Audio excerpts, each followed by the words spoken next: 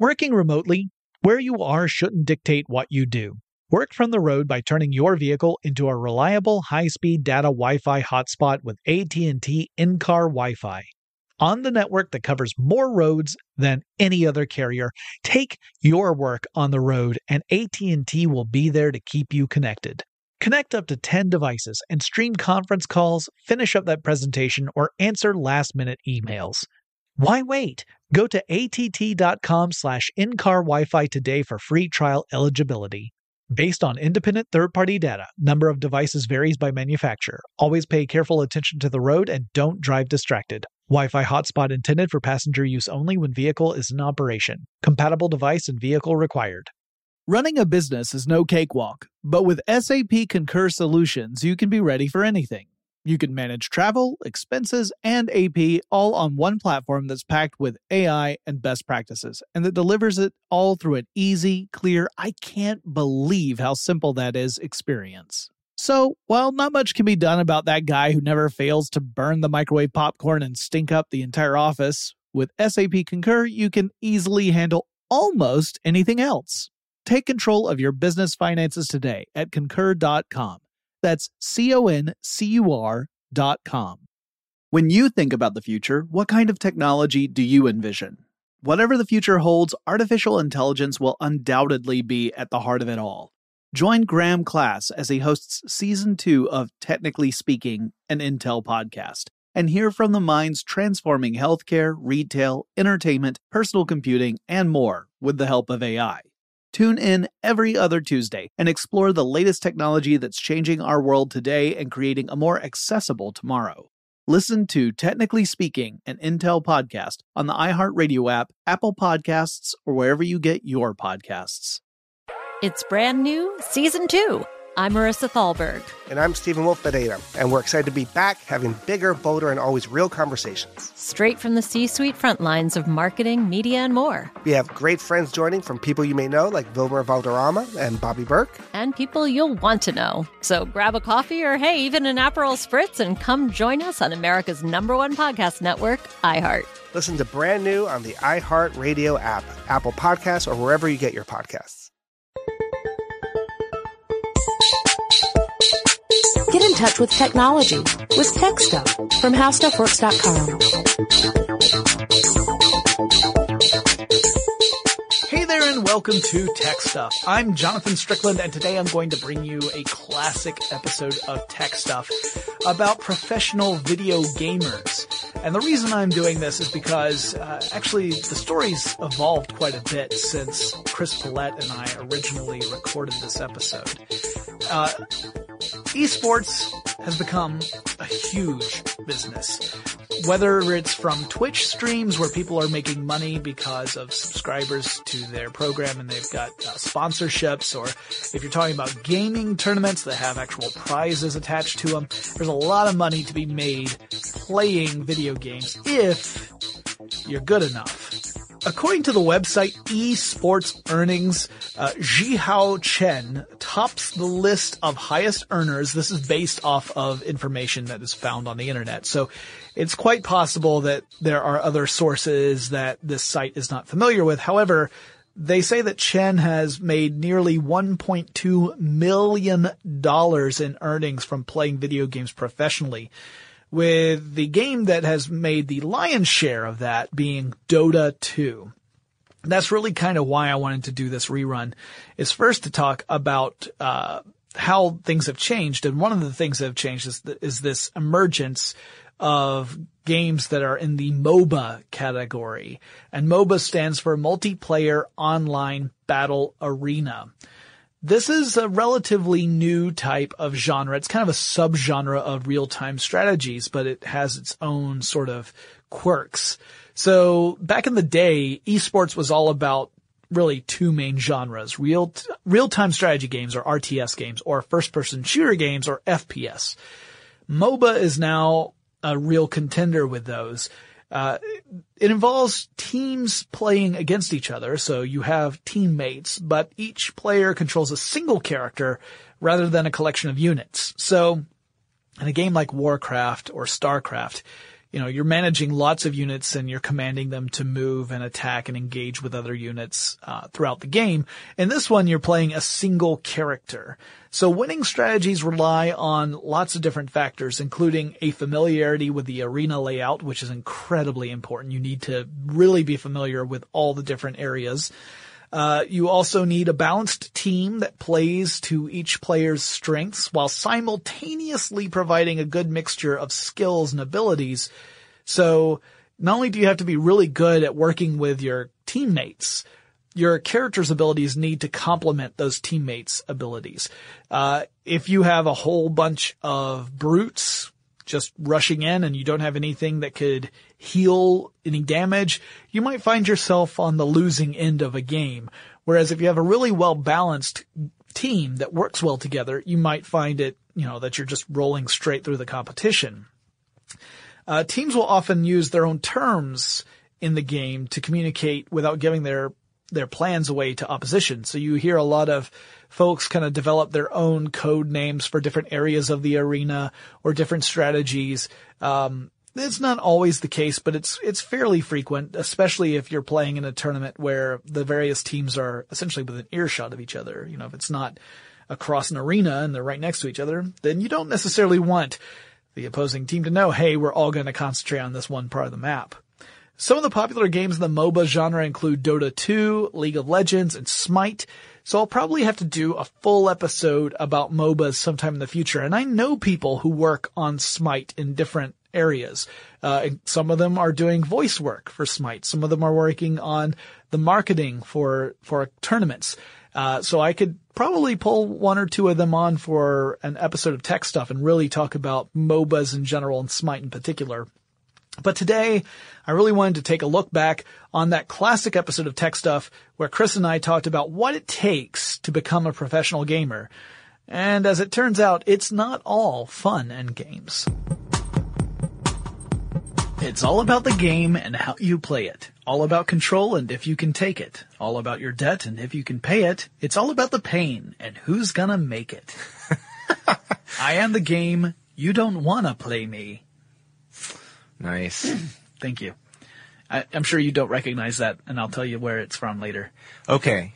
But I will say that I'm sure our long-term listeners who know our propensity for quoting certain movies about video games probably are very happy that you found a quote that had nothing to do with certain movies. Yes, this had nothing to do with War Games or Tron.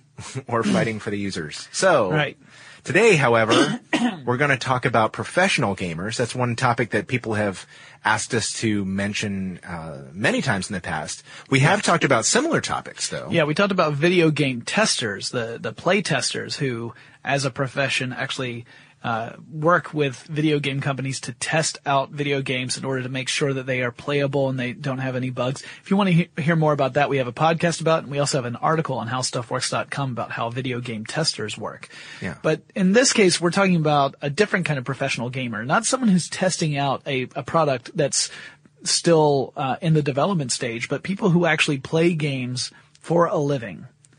Yes, and you would imagine that anything where you don't have to sit at a desk and actually do typical work would be a lot of fun. But I think, and for video game testing, we talked about that. It's not necessarily, hey, I get to play games all day. This is a lot closer to that, but it's not necessarily fun either. I mean, there's a lot of work involved in this. Yeah.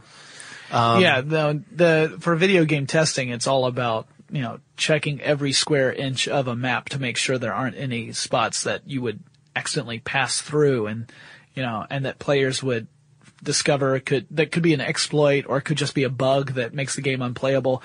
It's not necessarily fun. Now, professional gamers, there's an element of fun to it. There's an element of competition, obviously, but it's also a lot of work in the sense that you have to really put in a lot of time to get really, really good at certain types of games if you want to compete on a professional level. Yeah, I did some reading on this since, I'm not a professional gamer. Since most of these games, aren't Tetris. Right. Kidding. I do play other games besides Tetris, but I don't play a lot of the types of video games, because I'm not really a first-person shooter kind of guy. Yeah. I mean, I've played them and they're fun, but it's not the thing I tend to do. I tend to prefer strategy games. Yep. Although there are some real-time strategy tournaments. Yeah, I was going to say, don't pause the podcast and write to me and tell me that that's not the case. So yes, I'm aware of that. StarCraft is way up there. Oh yes, it is. But yeah, I mean, for the most part, and things like Civilization. So they're not really tournaments for this. But yeah, the people who are professional video gamers are really a very specific sort of breed. They tend to be young people. Yep. And they tend to be people who are for a couple reasons, but they also tend to be people who are really into techie and scholarly pursuits. I would say there are a lot of people who are students, who are serious students, who are really into video games. And there are a lot at this level. There are a lot of people who actually have a pretty good amount of discretionary income as well, because in order to be a pro gamer, you usually have to have a pretty decent gaming rig so that you can play a game at its best settings. Because here's the thing about a tournament.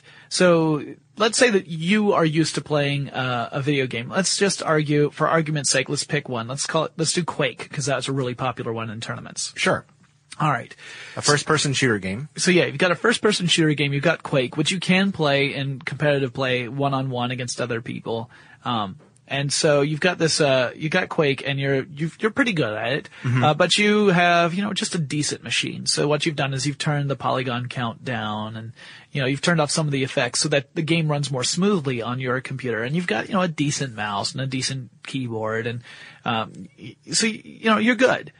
Well, pro gamer is going to be running that on a really fast machine with a really nice mouse and keyboard setup. Maybe one that's almost customized for that gamer. Some of them actually do have custom units where they'll play these games, and that can give them the edge they need in order to play at a professional level where, pretty good just doesn't cut it. Pretty good means you're out in the first round. Mm-hmm. You have to be astonishingly good.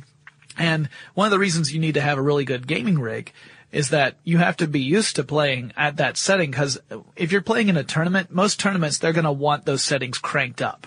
And the reason they want those settings cranked up is because it looks better. If you're promoting a tournament, if you are trying to get sponsorships, you want those games to look as good as they possibly can. So you don't want to have the polygon count turned down, even if it makes the game smoother. You would prefer to beef up all the computers in the system rather than to have the graphics suffer, because you don't want the cameras to pick up some sort of low polygon count video game, because it makes it look more amateurish, right? Right.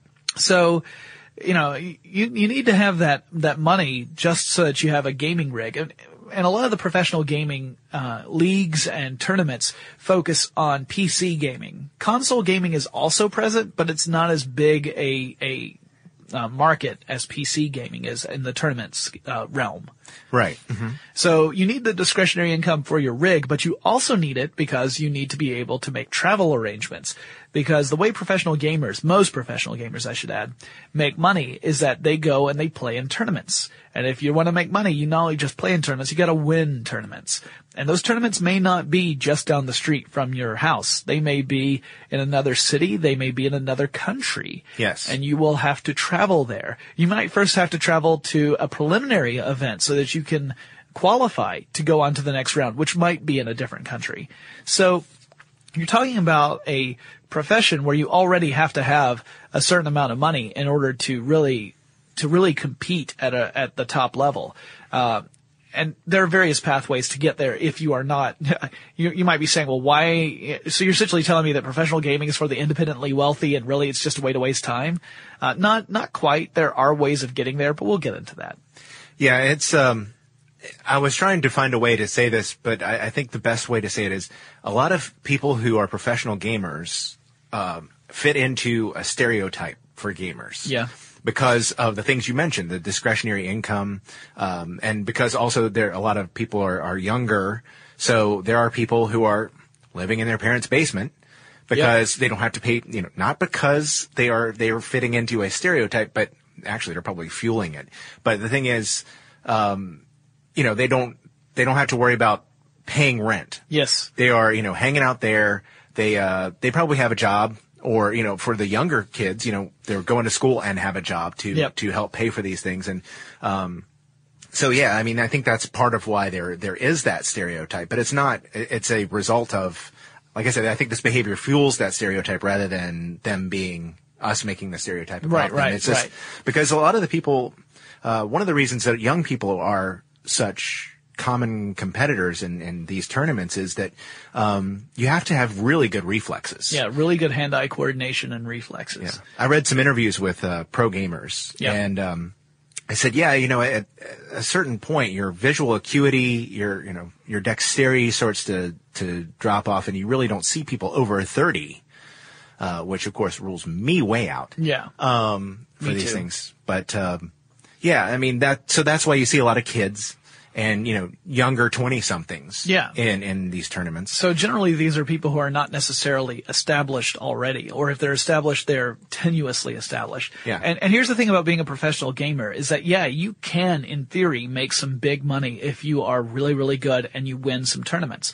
For example, one of the go-to references, probably one of the most famous professional gamers in the Western Hemisphere anyway, is Jonathan Wendell, also known as Fatality. Yeah. Mm-hmm. And that the I in Fatality is the number one. He's elite. Yes, he actually won a tournament where the grand prize was $150,000. Mm-hmm. Well, for that year, that means he won $150,000 on top of whatever else he might have earned in other tournaments or other ventures. But there's no guarantee that that's going to repeat the next year. So, you know, in order to be a professional gamer, you may not be able to have a sustainable career in the sense of you don't know that next year you're going to make that same amount of money or even any money at all. It may turn out that, you know, you just have a bad day at the tournament, or it may be that the next crop of players are just that much better. It may be that the tournament switches games. That's something that we really need to focus on, because think about this. When you are a professional athlete, all right, the rules for your sport rarely change in a huge way. They normally change in tiny ways, and even then you will hear players really complain. I remember back in the 1996 Olympics that there was some discussion about the soccer balls being used in the soccer games because they were slightly different from a standard that had been used previously. And I mean, that sort of thing is a big deal because that tiny little change can affect how well an athlete at that level can perform. But think about that, you know, like that's the tiniest change. But if you're a professional gamer, the changes may be monumental. It may be that one year they're doing Quake and the next year they've switched to Counter-Strike. Those are two totally different games with different physics, there's different frame rates, there's different, you're gonna have a different experience, you know, you're gonna move at a different speed, the weapons behave in a totally different way. Plus, you know, it may be that one game is a one-on-one style game and the other game is a team-based game, which then affects not just the physics, but truly the strategy. You have to learn new maps, you have to, you know, be able to really adapt to it. So professional gamers may have some pretty big hurdles from one year to the next, which means that it is really hard to say that you're going to make a decent amount of money year over year. Now you could do what Fatality did. He was really, really smart. He ended up making his own brand, and he ended up partnering with various component manufacturers, things like video game graphics cards and gaming gear. And because of that, he's able to make money through those means, not just as a professional gamer, but through these licenses. Right. So that's one way to continue to earn money. Even if you were to have, say, an off year in the tournaments, you would still have this other source of revenue. Right, right. It's also smart to do if you are, you know, creeping up on that age 30, and who knows when your reflexes will start to just give a little bit. Because remember, again, at this level, the tiniest detriment can mean the difference between losing and winning. Reflex is a lonely child. It's all in the reflexes. Yeah. And yeah, I mean, there are other things too. You were mentioning that StarCraft is huge. It is monumentally huge in Korea. Yes. South Korea professional gaming is actually viewed on a level that is probably approximately the same level as most professional athletes. Now, that's pretty unusual. I mean, most other countries, that's just not the case. China's a little bit like that, but not to the level that South Korea's at.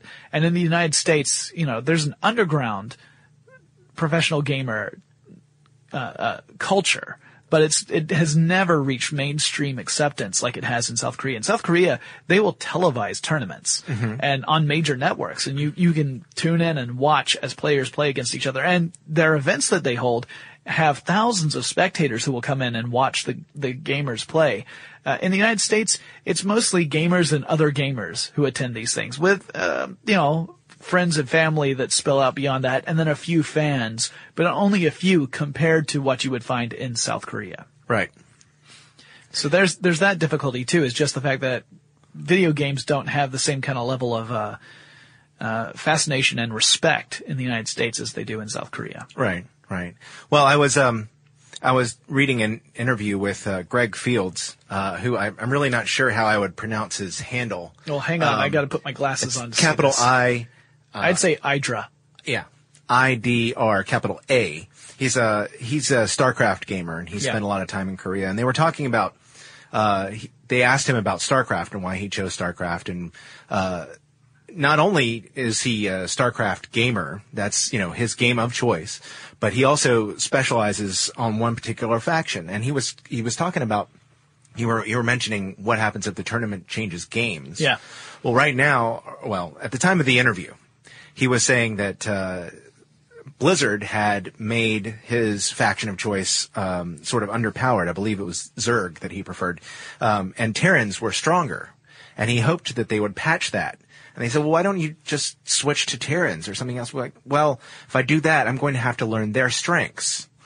And, once Blizzard fixes this, as I think they will, then I'm going to have to go back to my old faction. And, I would have spent a lot of time preparing for a faction that I really don't want to be playing until they patch this one. So I'm just going to hang in there. And the little subtle changes to the games even. Yeah, it can make huge difference. Yeah, the professional gamers, you got to keep in mind, a lot of these guys spend hours each day playing games, playing against other people, seeking out people who are, at least ranked better than they are in order to learn new strategies and to test their own skills and make sure that the things that they're doing actually work in a game setting. They're treating it like you would a professional sport. It's not necessarily that they're playing for fun. They're playing to win in order to win tournaments. And that might sound like fun to you, but it really is a very competitive and very high stress kind of thing to do because, once you get to that level, once you get into the tournament, you pretty much have the one chance rather to beat out all the other competitors. And there may be thousands of them. Now, granted, you might beat them out by proxy, like someone else beats me and I'm out of the tournament, and then later on you manage to beat the guy who beat me, and that means that, by extension you beat me as well. You're very mean, both of you. But still, you have to be good enough to get through all those multiple levels, and you got to remember, every single other person out there is thinking that he or she is just as good as you are, or better, or else they wouldn't be there. Especially, if they had to travel quite a distance for that tournament. Yeah. Yeah, a lot of them do have, that I was reading interviews with, they do have quite a bit of swagger going on, I gotta say. Oh yeah, no, there's some trash talking that really is on the level of beauty and art, truly, between these guys. And ladies, we should also mention there's another way of making money by being a professional gamer besides tournaments and sponsorships. You could become an official, well, it's kind of a sponsorship. There's a professional gaming group called the Frag Dolls. They are sponsored by Ubisoft. And Frag Dolls are, this group of ladies who are, all very, very strong video game players, and they will enter tournaments as a team, or as a member of the Frag Dolls. And they represent Ubisoft. They're also there to represent the, female gamer demographic, and also just to kind of be another voice in the whole video game industry. So they're kind of like spokespeople as well as professional gamers, but they're getting paid specifically by a company to do this sort of stuff. So it's a little different from the people who either join as a lone wolf in a tournament. Or what's more common is that you'll see teams or clans of gamers join tournaments. Yeah. So you might have a clan of gamers who are all, of the professional level, join a tournament together and either play in team-based games, or they may be playing one-on-one, but they're all by having a group of them there, they have a more likelihood of winning the big prize as a clan. Mm-hmm.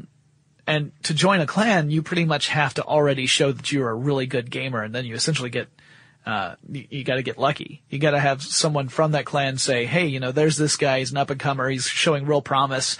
I think he'd be a good addition to our team." And then each team has its own way of determining whether or not they want to bring someone else new in, but then you might be able to join a clan. And the nice thing about clans is that they can sometimes get sponsorships as a group, and sponsorships can sometimes help pay for things, or at least offset costs like travel costs and lodging and all that kind of stuff.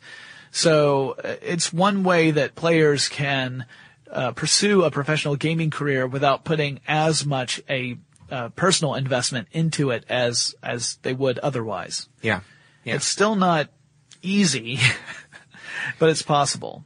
So what do you do if you want to become a professional gamer? I think the simplest, you got to start out, as you said, with some serious hardware. Yeah. I mean, if you're using your 2-year-old PC, it's not going to cut it. I mean, yeah, you can get started. Yeah. You can learn how to play the game. I think that is probably of primary importance, really, is, if you look at the manuals for games like this. Now, going on my personal experience, when I remember playing Warcraft 3 a few years ago, I never bothered learning the key combinations to make my troops form up on one another to, make squads. Right. And I didn't bother learning about the build orders that a lot of people were using. Yeah. So then I'd go on battle.net, or BattleNet, I'm sure a lot of people omit the dot. Yeah. And I'd, basically get cleaned. slaughtered. Yeah, and it wouldn't take any time at all, because for me, I like figuring out, it's like, okay, so what will I do here? Meanwhile, my opponent was sitting there going, okay, I build this, I build this, I build that, and I'm ready to go. Yeah. I'm going to go find him, and I'm going to go kill him. And that's pretty much what happened every single time. Because you have to learn the commands, and you have to learn these things so you can move very, very quickly. Speed is of the essence in these games. There's some great videos online that show professional gamers using those keystrokes and the commands at a crazy rate, especially the Korean players who are playing StarCraft. They are particularly known for that, where they are using a crazy number of commands per minute. I mean, it's easily more than a command per second for a lot of these players, where they are they've already got their strategy before they've even started the game. Yeah. And they just start implementing it as soon as the game says go. So it almost becomes a contest of not just whose strategy is better than whose, but who can type or who can execute commands the quickest. Yeah. It's a combination of those two. I mean, obviously, if you don't have the strategy, it doesn't really matter if you can execute commands more quickly, because someone with a better strategy may still be able to take you down. You have to have both. But the speed at which these players put those commands in is pretty frightening in a way. But yeah, you gotta learn all that stuff and practice all that stuff. And you can start playing things like, there are a lot of online tournaments. Now, online games are always going to be a little different from most tournament-based play, because latency. Online introduced latency. It also has an element where it makes it harder to prevent cheating.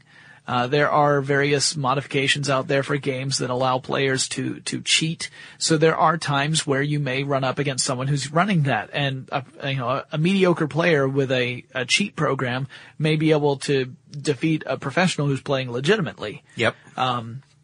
Depending upon what the cheat allows that mediocre player to do. Now, what kind of satisfaction does someone get out of using a cheat program to beat someone? I don't understand that, because that's not really you beating another person. Yeah. But anyway, that's beside the point. I'm sure that, the anonymity that we've talked about that goes along with the internet, has something to do with it for some people, because no one will really be able to prove that you didn't do it. Right. So you want to do things like, you want to have LAN parties where you can play against other people. You want to... That will make it more realistic. Right. You want to look into any sort of local tournaments that are being held. Sometimes they're tournaments being held by companies that are just doing it as a promotional event where, you might see like Microsoft is holding a game tournament nearby and that it's a game, one of the games that you're really interested in and that you really know. Then by all means you should go and enter that tournament. I've actually played in a tournament once. Really? Yeah. It was total fluke that I got in. And I was eliminated in the first round, but it was really close. Mm-hmm. I almost got to the second round, but my opponent defeated me. But it was literally within the last 30 seconds of play that it came down to. And I was going to win until those last 30 seconds. So it just shows that I choke at the end of the game, kind of like the Braves. So, ouch. Yeah, hey, you know what? They've broken my heart. Anyways, not like the Thrashers though. Oh my gosh. That's a different discussion. That's professional sports, not professional gaming. Working remotely, where you are shouldn't dictate what you do. Work from the road by turning your vehicle into a reliable high-speed data Wi-Fi hotspot with AT&T in-car Wi-Fi. On the network that covers more roads than any other carrier, take your work on the road and AT&T will be there to keep you connected. Connect up to 10 devices and stream conference calls, finish up that presentation, or answer last-minute emails. Why wait? Go to att.com/in-car Wi-Fi today for free trial eligibility. Based on independent third-party data, number of devices varies by manufacturer. Always pay careful attention to the road and don't drive distracted. Wi-Fi hotspot intended for passenger use only when vehicle is in operation. Compatible device and vehicle required. Running a business is no cakewalk. There is a ton to keep track of. Employees to keep happy, spending to control, travel to plan, and on top of it all, nobody knows exactly what the future holds. Your finance team always has to be ready to change. But with SAP Concur Solutions, you can be ready for anything. You can manage travel, expenses, and AP all on one platform that's packed with AI and best practices, and that delivers it all through an easy, clear, I can't believe how simple that is experience. And you can finally say goodbye to the costly mistakes and risks that come from manual work and spreadsheets. So, while not much can be done about that guy who never fails to burn the microwave popcorn and stink up the entire office, with SAP Concur, you can easily handle almost anything else. Take control of your business finances today at Concur.com. That's CONCUR.com. As important as choosing the right destination when traveling is choosing the right travel partner. Eugene Fodor. Gene, возбудит. Much of the joy you will find on the road comes from the person you share it with. So you write the books, Gene, and Vlasta runs the business. I understand now. It is a wise man marries a wiser woman. But be careful and choose your travel partner well, because the worst trips result when two partners have two different agendas. Get down! I'm not stupid, Gene. Something is going on, and it's high time you tell me the truth. Freeze, Americano! Gene, run! So travel before it's too late. Your money will return, your time won't, and we're all too quickly approaching that final destination. Listen to Fodor's Guide to Espionage on the iHeartRadio app, Apple Podcasts, or wherever you get your podcasts. But We Loved is a new podcast about queer history coming May 15th. I'm Jordan Gonsalves, your host. Growing up, I thought being gay was the worst thing I could ever be. The gay history I learned was tragic. Jerry had died of AIDS, and it's like, what is happening? It was survival. That's why it's called survival sex. But as I interviewed queer elders, I realized there was another history that I had never been taught. A history of courage and perseverance. I wanted to take control of my story and not be ashamed of it. And it was a history full of love. The joy we found in saying husband again and again and again was incredible. And while learning this new queer history from my elders, I realized they had so much wisdom to pass down. The key is to understanding yourself, learning to love and embrace yourself, From iHeart Podcasts, I'm Jordan Gonsalves, and this is But We Loved. Listen to But We Loved May 15th on the iHeartRadio app, Apple Podcasts, or wherever you get your podcasts.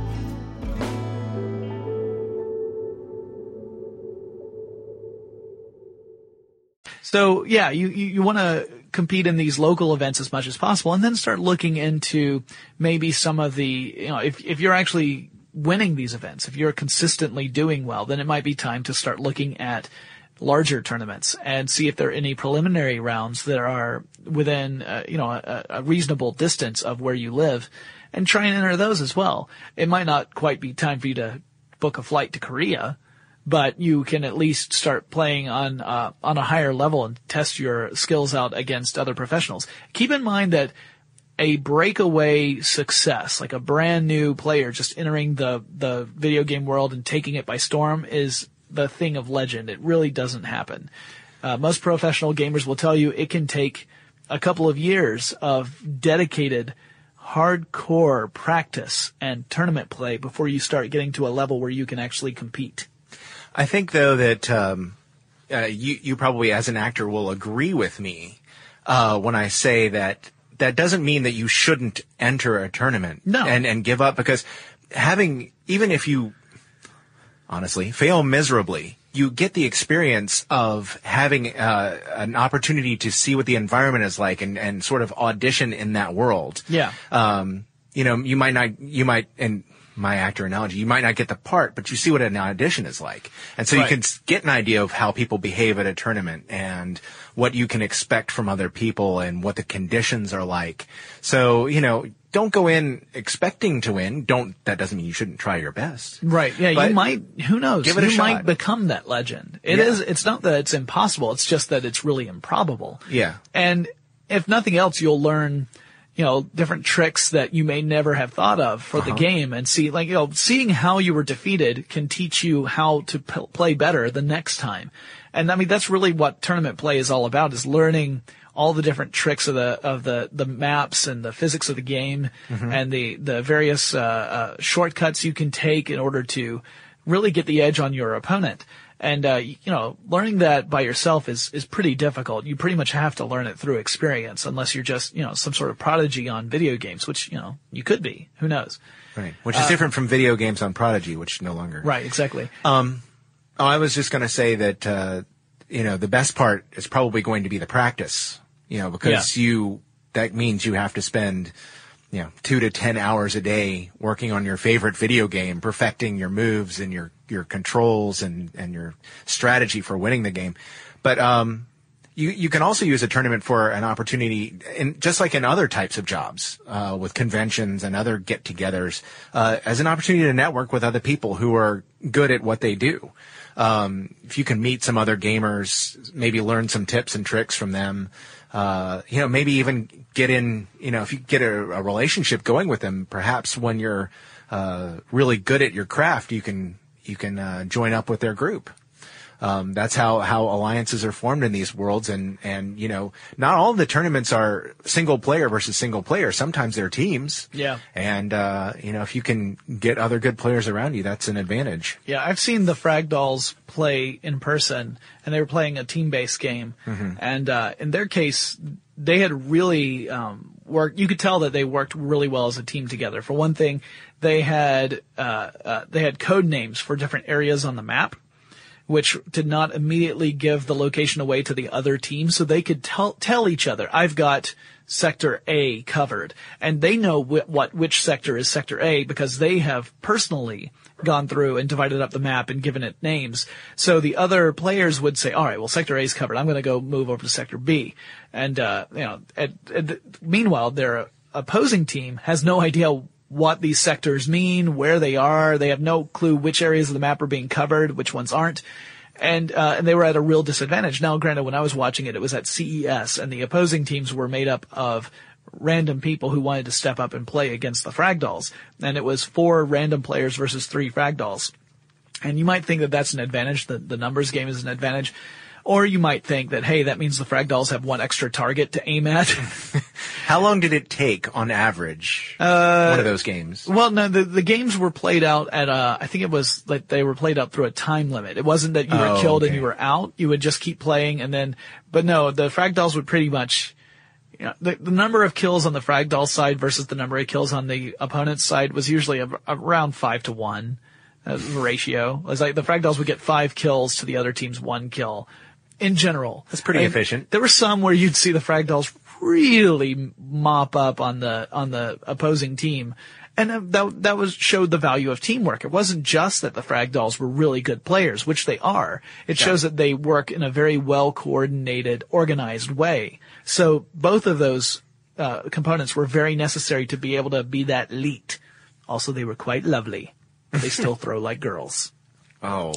They tossed out t-shirts to the crowd afterward.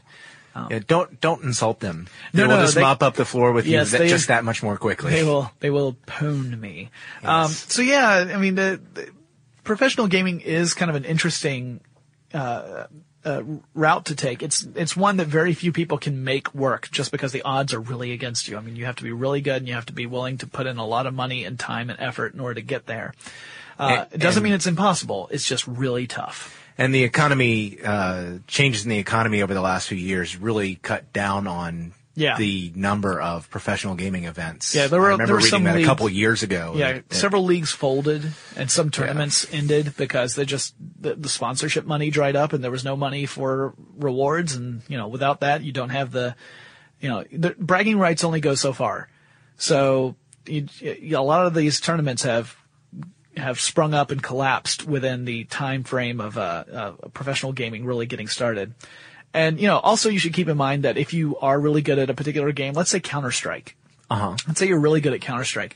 Keep in mind that the version of Counter-Strike that some tournaments play may be a modded version that give you different options than the standard version. So that's something else you gotta look at, is like we were saying, there's not necessarily a standardized platform for any particular game out there. So when you enter a tournament, it may turn out that, surprise, it doesn't behave exactly the way you expected it to because they're running a modified version. You know, it's one of those things that professional athletes normally don't have to worry about. You don't usually have to say like, hey, I'm going to do the pole vault and the pole here is 11 inches shorter than what I've been practicing with. What's up with that? You know, that's usually not going to be the case. But you do have to take into account things like weather conditions and temperature and you know. Yeah, there are other elements that can home field change. advantage. Yeah. So anyway, it's fascinating stuff. It is really neat. It's you know, not something that I think the general populace thinks of as something you could do for a living. And as you said, there are very few people who really can make it work just because there are not as many opportunities in that realm. But you know, it's really cool to watch and to see people at that level play is incredible. I mean, it's so much different. Yeah, especially if you ever, like I said, go to YouTube and look at some of these tournament videos and you can watch them, the players, watch their hands on the keyboard and they never stop. It's never like even a pause to think about what to do next. You just see those fingers just flying over the various commands while there's this one I saw where it was, I think, 4 reporters for some gaming website versus 1 professional gamer, or maybe it was 3 of the writers versus 1 professional gamer, and the 3 writers got to gang up on the professional gamer, and one by one you'd see the writers say, "Oh no," until finally there's just one left. He's like, "I'm so alone," and just getting completely wiped out by the pro. And the pro talked about how many commands he was able to execute per minute, and he said, compared to the Koreans, this is still slow. Yeah. Which to me was insane because I thought he was flying. And that concludes this classic episode of Tech Stuff. I hope you guys enjoyed it. Obviously, we can do a lot of different episodes about professional gaming and where it has gone over the last several years. It is just increased in popularity year over year. I expect that will continue as video games are seen as a legitimate form of competition, just as legitimate as other forms of sports. It's probably going to take a while longer before your average sports fan considers a video game to be on par with some of the other types of sports they're familiar with, but it truly is the case that it requires a level of skill and dedication beyond what your casual player would be able to demonstrate. Just as someone who loves to play, flag football might really enjoy the game, they can't compete in the NFL. Same with video games. I love them. I wouldn't last a second in any competition with a professional gamer.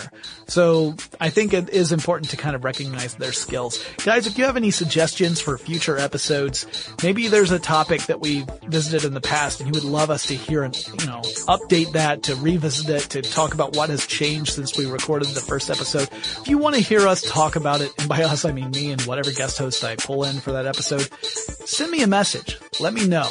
My email address is techstuff@howstuffworks.com, or you can drop me a line on Facebook, Twitter, or Tumblr. The handle at all three is TechStuffHSW, and we'll talk to you again really soon. For more on this and thousands of other topics, visit howstuffworks.com.